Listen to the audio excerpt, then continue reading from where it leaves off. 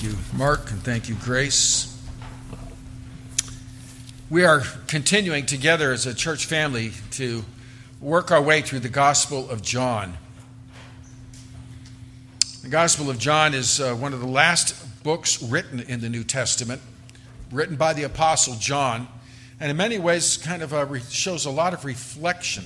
He builds on the foundation of the three other Gospels as he shows us Jesus Christ, and he begins very early on to make an important point. Jesus Christ is God in the flesh. As he says in chapter 1, in the beginning was the Word was with God, and the Word was God. He says at the end of the book, he's writing this book that we might know that he is God, and in knowing him have eternal life. In the first 12 chapters, he's laid out some of the key events in the life of our Lord. Not all the events at all. He says also, if I were to tell you if I were to write down everything that Jesus said and did, well, the world couldn't hold all the books. Rather, he takes some specific teaching, some specific events to give us a picture of God in the flesh, the Lamb of God who takes away the sin of the world. We saw at the end of chapter 12 that there was a transition. In the end of chapter 12, we saw that Jesus withdraws and no longer continues his public ministry. And then John kind of gives us a little summary at the end of some of what that significance of that is and how to understand that the nation of Israel is an unbelief. There are believers. He talks about even in the Sanhedrin, even among the leadership, there are what he described as kind of secret believers. They were afraid to let their testimony be known for fear of man instead of the fear of God. But overall, the nation has rejected Christ. And there was an interesting event right at the end where some Greeks came, and that showed while the Jewish people were turning from their Messiah, the Gentiles were coming to him. And a great transition was about to happen. As Israel put for a time on the shelf and the gospel going broadly out to the Gentiles, and a primarily Gentile church starting to grow, which has been going on for 2,000 years. Well, that's where we left off in chapter 12, a closing, if you will, of the major chapter, the closing of the public ministry of Christ. Starting in chapter 13, we see more of the private ministry of Christ and then the crucifixion and resurrection of Christ. But even that ends with a private encounter, lunch by the sea. We come to a key section which is often been called the upper room discourse and the upper room encounter of our Lord. I'm pleased to announce that if you were to look at chapters 13 through 17 that speak of that upper room experience and those hours of wonderful teaching our Lord gave, you'll see that it falls into three sections. And interestingly, we can alliterate them. So in chapter 13, we find the introduction. In chapters 14 through 16, instruction. And in chapter 17, prayer. Now, I was going to say in chapter 13 we find preparation, chapter 17 prayer, but I really struggled to find a P for the teaching part. I thought about pedagogy, but I thought that might cause confusion. So instead we'll go with instruction. We'll go with introduction, instruction, and then intercession. So often as we read of the 3.5 years or so of Jesus' ministry, we see him speaking to the crowds, an occasional conversation with his disciples. Here we get to sit in. Have you ever been in a situation where maybe you're not really a participant, but you get to listen to a conversation? We get to sit in as Jesus sits down for a Passover Seder with his disciples and teaches them and shares his heart, because he's trying to prepare them for the fact the next day he will die. We're coming into a very holy and sacred portion of Scripture, and may God help me to teach it. May God help each of us to hear it and take it to heart and to know our Savior more richly through it. The text before us this Lord's Day is John chapter 13, verses 1 to 11. John chapter 13, verses 1 to 11. Now, before the feast of the Passover, when Jesus knew that his hour had come, that he should depart from this world to the Father, having loved his own who were in the world, he loved them to the end. And supper being ended, the devil having already put it into the heart of Judas Iscariot, Simon's son, to betray him, Jesus, knowing that the Father had given all things into his hands and that he had come from God and was going to God, rose from supper and laid aside his garments, took a towel, and girded himself. After that, he poured water into a basin and began to wash the disciples' feet and to wipe them with the towel with which he was girded. Then he came to Simon Peter, and Peter said to him, "Lord, are you washing my feet?" Jesus answered and said to him, "What I am doing you do not understand now, but you will know after this." Peter said to him, "You shall never wash my feet." Jesus answered him, "If I do not wash you, you have no part with me." Simon Peter said to him, "Lord, not my feet only, but also my hands and my head." And Jesus said to him, "He who is bathed needs only to wash his feet, but is completely clean. And you are clean, but not all of you." For he knew who would betray him. Therefore he said, "You are not all clean." Again, as I've said, the Lord has completed his public ministry, and he's withdrawn from that public teaching. And now he's focusing on his own disciples. We see in verse 1 how we're told that Jesus, now before the feast of the Passover, when Jesus knew that his hour had come, that he should depart from this world to the Father, having loved his own who were in the world, he loved them to the end. John gives us a time notice. He helps us see how this is proceeding. It's before the beginning of the feast of the Passover. Now, I would take it, the feast begins at sundown. I would say it's that afternoon. So we're right in the context of here comes the Passover. We've been building towards this. But the way he describes it is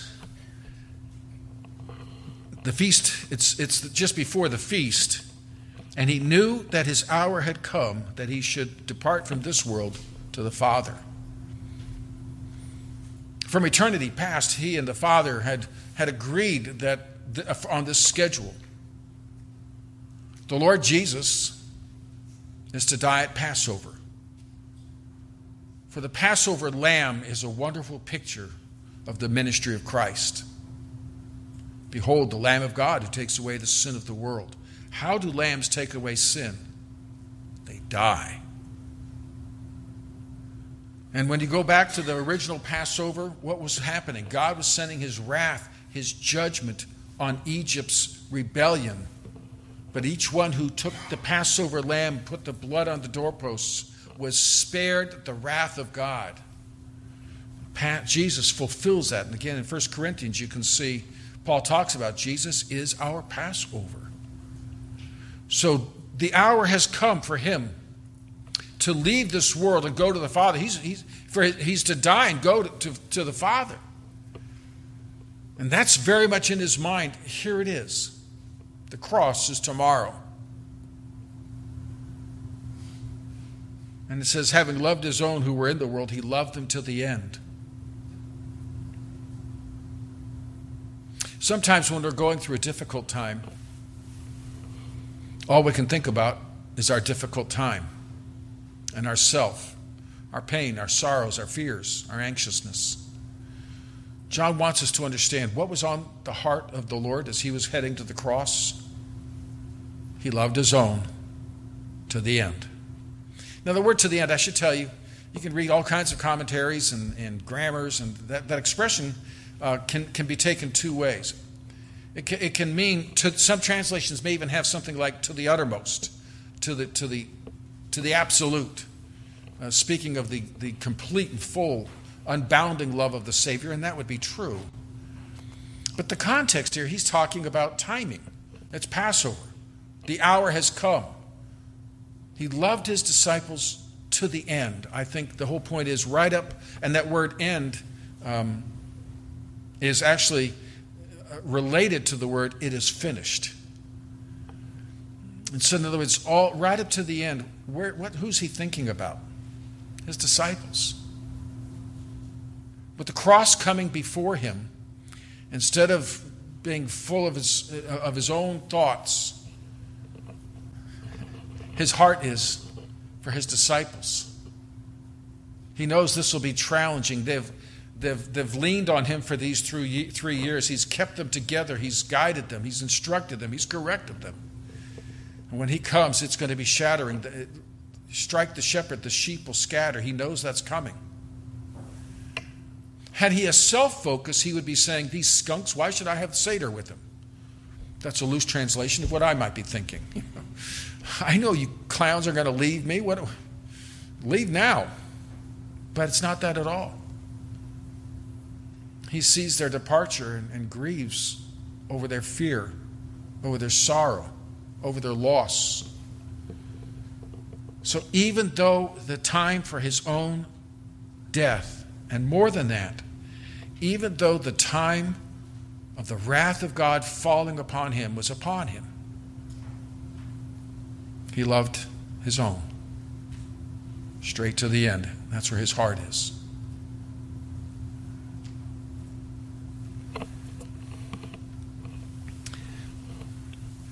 He will, of course, pour out his heart, Gethsemane, if there any other way. But the point is, whatever the way is, I'm taking it, because that's why I came. His love for his own. Now, verse 2, and I'm reading from the New King James, and it says this: "Supper being ended, the devil having already put into the heart of Judas Iscariot, Simon's son, to betray him." Supper being ended is not really a good translation. For one thing, if you will skip down verse 26, Jesus answered, "It is he whom I give a piece of bread and have dipped it." And it talks about him continuing on in the dinner. The dinner isn't over. A better translation, supper having begun. So what he's saying is he's into, and what he wants us to understand is the Passover Seder has begun when Jesus takes his next steps. So we, fortunately, and this is why one of the reasons we do it, we celebrate a Passover Seder to recreate what was happening on that last night with that Last Supper. And so you'll recall some of the things that happened. But here we see the meal wasn't over. The meal had just begun. And John gives us some spiritual insight. The devil having already put into the heart of Judas Iscariot, Simon's son, to betray him. As Jesus gathers for this final meal with his disciples,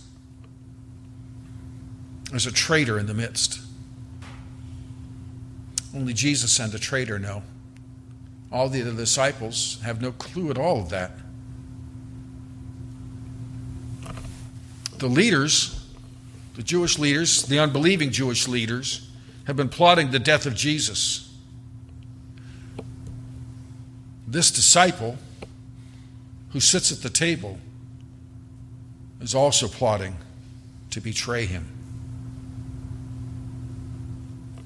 John tells us more than that. You know, if you follow through, anytime you see Judas Iscariot mentioned, it always says in the Gospels, the one who would betray him.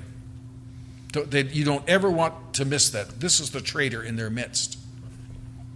But John tells us more than just the fact that he was betraying Jesus. He tells us about what was going on spiritually in his life. The devil having already put it into his heart to betray him. Literally, that word put into his heart has the idea of to throw. Now, there's a big difference between put and throw, isn't there? If you hand your grandmother's china to your child and say, would you put these on the table, and they throw them, okay, that has a different meaning, doesn't it? No, the idea is to cast, to throw. And I think it's a wonderful picture of what Satan does when he tempts. He casts like dropping a pebble into a well or something. He drops an idea into our mind. He makes a suggestion. And so he dropped an idea into Judas's mind. J.C. Ryle expresses well kind of what that means. He says, this graphically describes the way in which Satan works. He casts into the heart of those he tempts the seeds of evil. The heart is the seed plot which he sows. Suggestion is one of his chief weapons.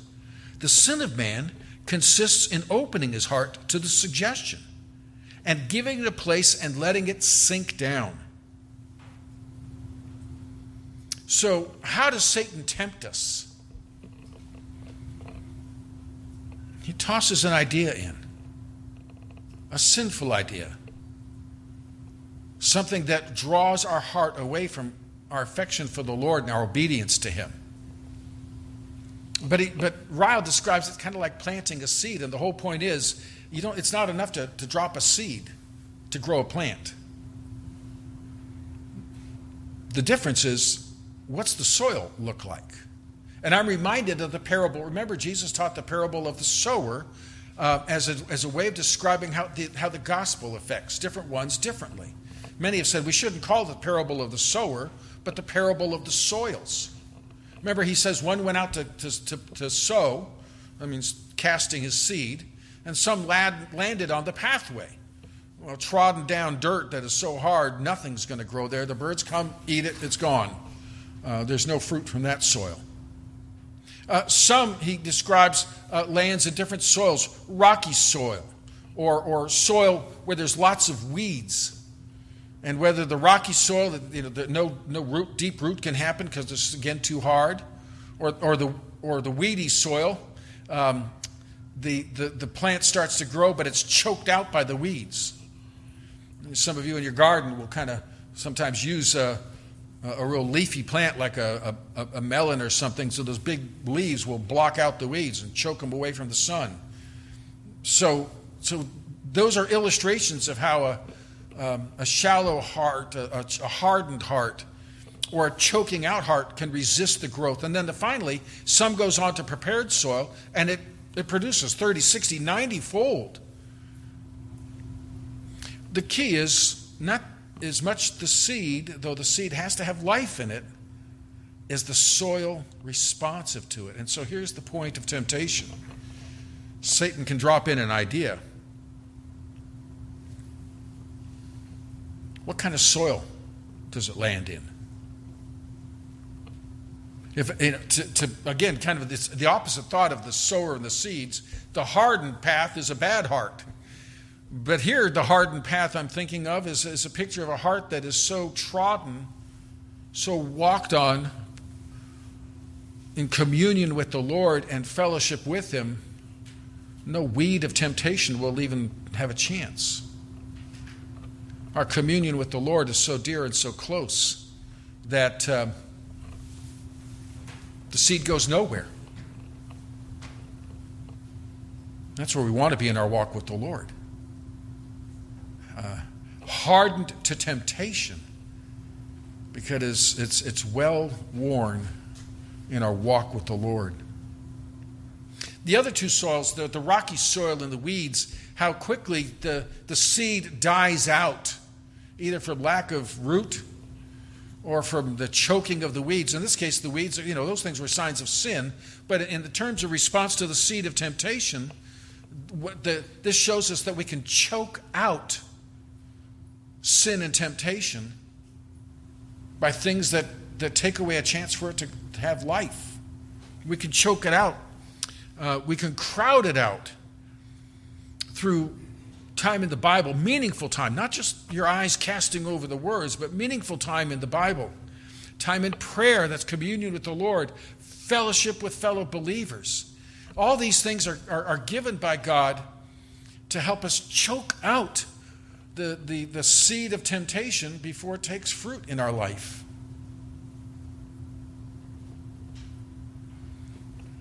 I'm tempted to teach you all about gardening today. It won't take long. I know very little. But have you ever seen there's a product out there, weed and feed kind of things? In a lawn, there's two things you can do to get rid of weeds. One is you put weed killer on the weeds. I'm always a little reluctant to do that. The way I would do it, the trees would all die. So I get a little nervous about killing. So I focus on the feeding. In other words, if the rest of the turf grass is healthy, the weeds kind of get choked out. There's no room for them. To me, that's a perfect picture of the Christian life. When you do have a weed, pluck it out. And when's the best time to pluck out a weed? When it's young. It has very little root. You can grab those little things and they're gone. If you let it go for a while, just this weekend or this week, I did battle with poison ivy. And I was astonished how a little plant could have massive roots. The key is you get it. Oh, it's wonderful when you can grab it and it's just a little root and you got the whole thing. That's how we deal with temptation. You pluck that thing out as soon as the seed lands. Cast it out. And choke it out by healthy Christian growth. The more closely we're walking with the Lord and His thoughts are filling our mind, His ways are filling our path, the temptation is just not going to flourish. It's going to be squeezed out by the healthy things that will walk with the Lord. Judas was nowhere there. He's not even a believer. And here's the amazing thing. 3 years. 3 years with our Lord. Living in community with Him. Walking with Him. Hearing His teaching. Seeing the miracles. Apparently able Himself to do miracles as He was sent out. Remember, Jesus sent them out 2 by 2 to do miracles. And no one came back and said, what was the problem with Judas? His never worked. Wait a minute, could Judas do the miracles? Well, it's God doing the miracles anyway.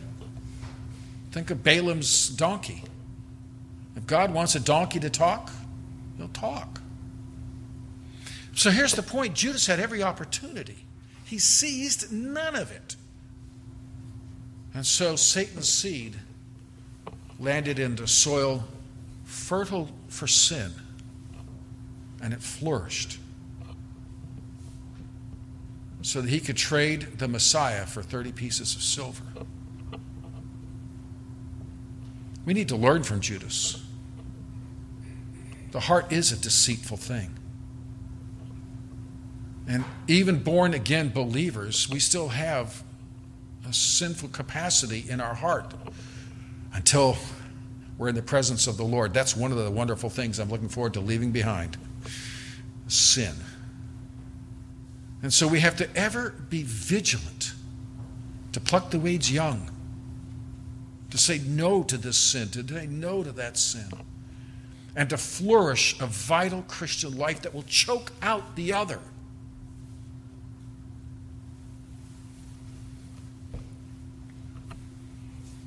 Satan gave in. And he fell. Well, the text goes on to say, Jesus, knowing that the Father had given all things into his hand and that he had come from God and was going to God, rose from supper, laid aside his garment, took a towel, and girded himself. So the scene is set. Passover. The meal has begun. And there's a disciple at the table where Satan's weed is flourishing. And then we're told that Jesus got up. He rose from supper, laid aside his garments, took a towel, and girded himself. After that, he poured water into a basin and began to wash the disciples' feet, to wipe them with the towel with which he was girded. What a picture. Well, you've been to our Seder, most of you, and you've seen what that happens. The meal's begun, the blessing, the first cup, and then the host gets up, and he's supposed to do is he washes his hands. That's why when Jesus got up to wash from the table, and even when the pouring of water was heard, they hardly paid attention. That's what happens at that point in the meal. The meal's begun, but the host will wash his hands because he's about to handle some of the food and hand it out. But instead, Jesus goes over and then he takes off his outer garment. He takes the towel of a servant and wraps it around himself. And then he takes that basin of water, and instead of washing his hands, he goes to the feet of each of the disciples. Now, when we think of doing that, say if you think about your dining table, or the tables we'll be in the gym in just a little while and sitting around them, it would be very hard to get to your feet to wash them. But remember, they were reclining at these low tables. So think of it as a kind of a U of tables, and all of them have their feet away from the table, so it's the most easiest thing of all to access them. But we're told that the meal had already begun. That's not when this is supposed to happen. When you go to someone's home for a dinner, they're supposed to, greet you and give you an opportunity, or have a servant there to wash your feet for you before you come in and even start. But there was no servant. An upper room was provided, but there was no servant, and you didn't see any of the disciples saying, "Here, I'll do that." In fact, Luke tells us that even just before this happened, they were arguing among themselves who was the greater. Part of the whole issue is with sitting at these tables, there was favored seats and less favored seats. Maybe you go to a banquet or something and you kind of figure out your where you stand in this thing. Maybe a political banquet or a Christian banquet, and if it's a political banquet, you can see the candidate up there. You think that's who that is. And you can't really hear him because of all the clatter of the noise from the kitchen where they seated you. You're not in the best seat. If you're sitting in the seat where every time he cuts his steak, he nudges you with his elbow, you're in a place of honor. And so they're debating who gets which seat. They hardly even notice Jesus getting up from his seat to go, and then to their shock, he starts washing their feet. I imagine things got very quiet very quickly. A very awkward sense of what is going on here. Jesus acting like a slave. Notice how John describes how he dropped his garment, wrapped the towel. This is an eyewitness account, isn't it? It's just very vivid. And as he did, he took the water, washed them. I see a picture going on here, and he'll even compare it to dealing with sin in our lives. Right here, he's acting out his whole ministry. You see, Jesus came from glory. And what did he do? He couldn't give up his glory. He couldn't stop being God, but he could set aside the manifestation of his glory, which he did, or no one could be in his presence. He set aside the manifestation and the benefits of glory. As when he took off that outer garment, and then he wrapped himself in the towel of a servant. Jesus wrapped himself in the servanthood of humanity. Again, the God of infinity, the God of eternity, became a crying baby. The sovereign, omnipotent one needed his mother to turn him over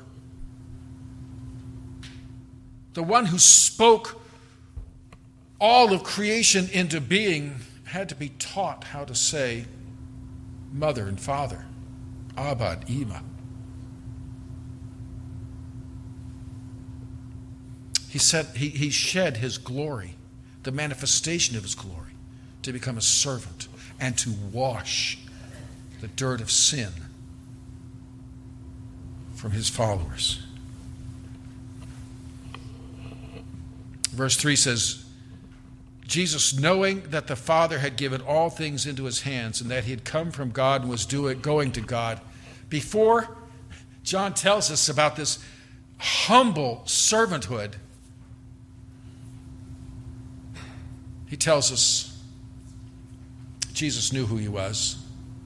This is such a perfect picture of what we read earlier. Cheju read for us in the call to worship in Philippians 2. Jesus knew, of course, his deity. He didn't forget eternity in glory in the presence of the Father. He knew the Father had given all things into his hands and that he'd come from God and was going to God. And I would say, in spite of that, he humbled himself. Philippians 2, let each of you look out not only for his own interest, but also for the interest of others. Let this mind be in you, which was also in Christ Jesus, who being in the form of God, did not consider it robbery to be equal with God. He knew he was God. He didn't think it was some terrible thing to claim deity. He is deity. But he made himself of no reputation, taking the form of a bondservant, coming in the likeness of men. He shed that robe. He wrapped himself in the towel. And being found in appearance as a man, he humbled himself and became obedient to the point of death, even the death of the cross. And I even think of when it says, John tells us, as he washed their feet, he would then wipe them on his towel. And that, to me, that's a kind of a picture of how our sin was wiped on Jesus as he washed us clean. Have you ever seen, especially your child, or worse, your husband, come in and wash his hands after being outside? And now you've got to change out the towel because the washing wasn't all that it should have been. And so I imagine that servant's towel that had the dirt of 12 who had walked through the dusty streets of Jerusalem all day. He took it upon himself. What a picture of why he came and how he came. What a picture of love to the end and servanthood. Well, here comes Peter. Then he came to Simon Peter, and Peter said to him, Lord, are you washing my feet? Jesus answered and said to him, what I'm doing you do not understand now, but you will after this. Peter said to him, you shall never wash my feet. Jesus answered him, if I do not wash you, you have no part with me. If I can translate the Greek a little differently, he says, Lord, you, my feet are washing? The Greek kind of can emphasize things by putting words in a different order. Lord, you, my feet are washing? He shows his shock by saying, no, you can't. You're never going to wash my feet. Some of you, some of us, have told God what he's never going to do in our life. How'd that work for you? That's almost a guarantee. Oh, first on the list. I think of how the one thing is I went into ministry and headed off to seminary. The one thing that was clear in my life is I was never going to be involved in planting a church. Been there, done that. So let me give you some counsel. Don't tell God what he's not going to do in your life. He can be very creative in showing you he's God, he's sovereign, And you'll see. So Peter, no, you're never going to wash my feet. And Jesus responds, if I don't wash your feet, if I do not wash you, you have no part with me. Now, he's not talking about the dirt on his feet, right? This is all about an illustration of dealing with sin. But he's not talking here about salvation, unsalvation. He's talking to a saved man. And he uses the expression, you will have no part with me. He's talking about fellowship and communion. Unless we deal with these daily sins, the dirt that comes from walking in a fallen world, you're not going to have communion and fellowship with me. He's not talking about saved, lost here. He's talking about closeness of a walk. The psalmist says, if I regard iniquity in my heart, you will not hear my prayer. And so he's saying, this is how we keep those weeds from growing. We gotta wash it out on a regular basis. Simon Peter, love this guy, right? Lord, not my feet only, but my hands and my head. If I were doing the film, I might pan back and you can just see the other disciples rolling their eyes, shaking their head. Oh, Peter. Always, at least you know where you stand with Peter, right? But Jesus uses an illustration. He describes it in what was so common in those days. If you were invited to someone's dinner, a banquet, before you would go, you would bathe. Things were hot. You worked hard. You know what that's like. You parents, think about when the boys come in from being in the yard. Okay, before you go to someone's house, you bathe them. You come in, they put a little scented oil. It helps everybody. But you just walking there, your feet are going to be dirty. And so he says, he who is bathed needs only to wash his feet. He is completely clean. You're clean. You took the bath. But just this travel dust. What he's describing is, he makes that important statement, you're clean, but not all of you. When he's talking about clean, but not all of you, he's talking about salvation. When you trust in Christ, you're cleansed. He's talking about the traffic dirt, not the salvation dirt. Titus 3:5, not by works of righteousness which we have done, but according to his mercy he saved us through the washing of regeneration and renewing of the Holy Spirit. When God saves us, it's a work of the Holy Spirit that gives us new life and cleanses us from our guilt of sin. But there's that traffic dirt of living in a fallen world and having an abiding, continuing sin presence. But he said, not all of you. You are clean, but not all of you. Verse 11 explains that, for he knew who would betray him, therefore he said, you're not all clean. He's talking about Judas. You all have had the bathing of regeneration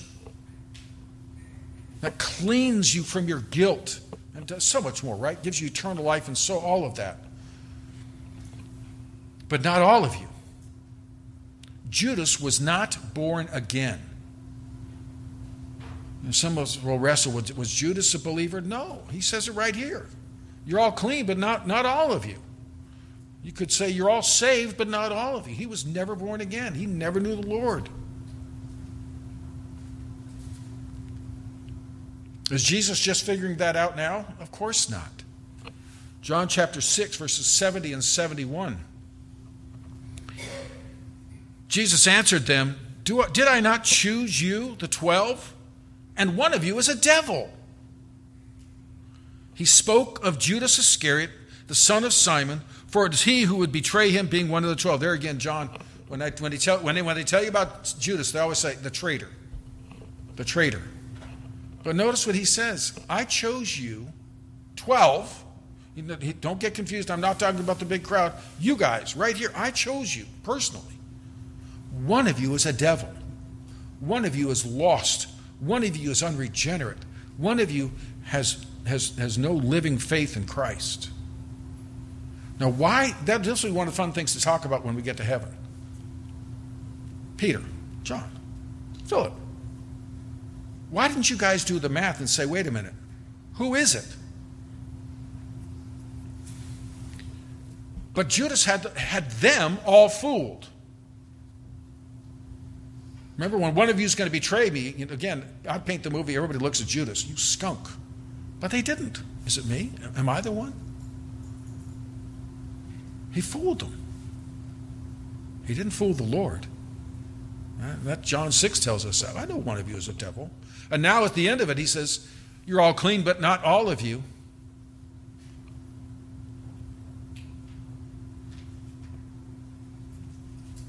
There's such a warning here.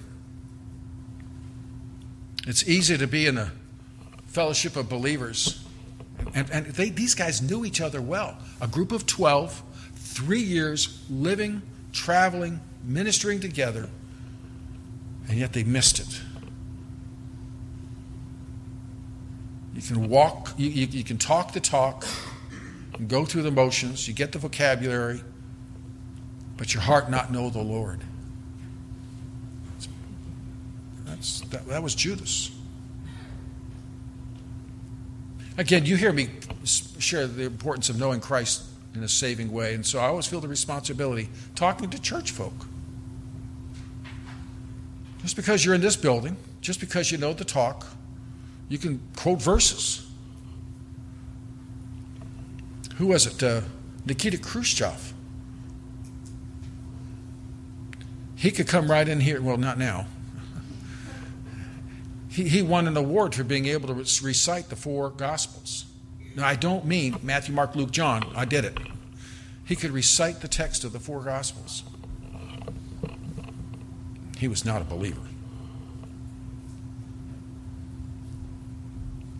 The issue is, what did Jesus tell Nicodemus? You must be born again. He didn't say you need to memorize more verses. You need to go to more seminars. You need to do this. You need to do that. He said you need to be born again. You need to work with the Holy Spirit. And so, but Judas knew it, right? As he sat at that dinner, he'd already made the transaction with the priests. He knew. And so just a reminder, just because you're raised in a Christian home, going to a church, do you know the Lord? Are you born again? If you're unsure of that, clear it up with the Lord. We can help you if you need to talk. But just a reminder out there, get to know people before you say, are they really a believer? Again, here's my plug. You hear me say to those whose marriage is still in the future. Just because someone goes to a church, just because someone says this or that doesn't mean they're born again. Look for the evidence of God the Holy Spirit working in their life. Look for the fruit, the manifestation of the product of God's Holy Spirit in their life. The 11 were saved, but they still needed the cleansing. And so that's a reminder to us. When we come, especially before the Lord's table, and if I don't forget it, we have a prayer of confession. One of these days, you guys are going to have to start throwing hymn books at me and say, confess you forgot to have us confess. But we pray of confession, just to remind us that we need to deal with our sin.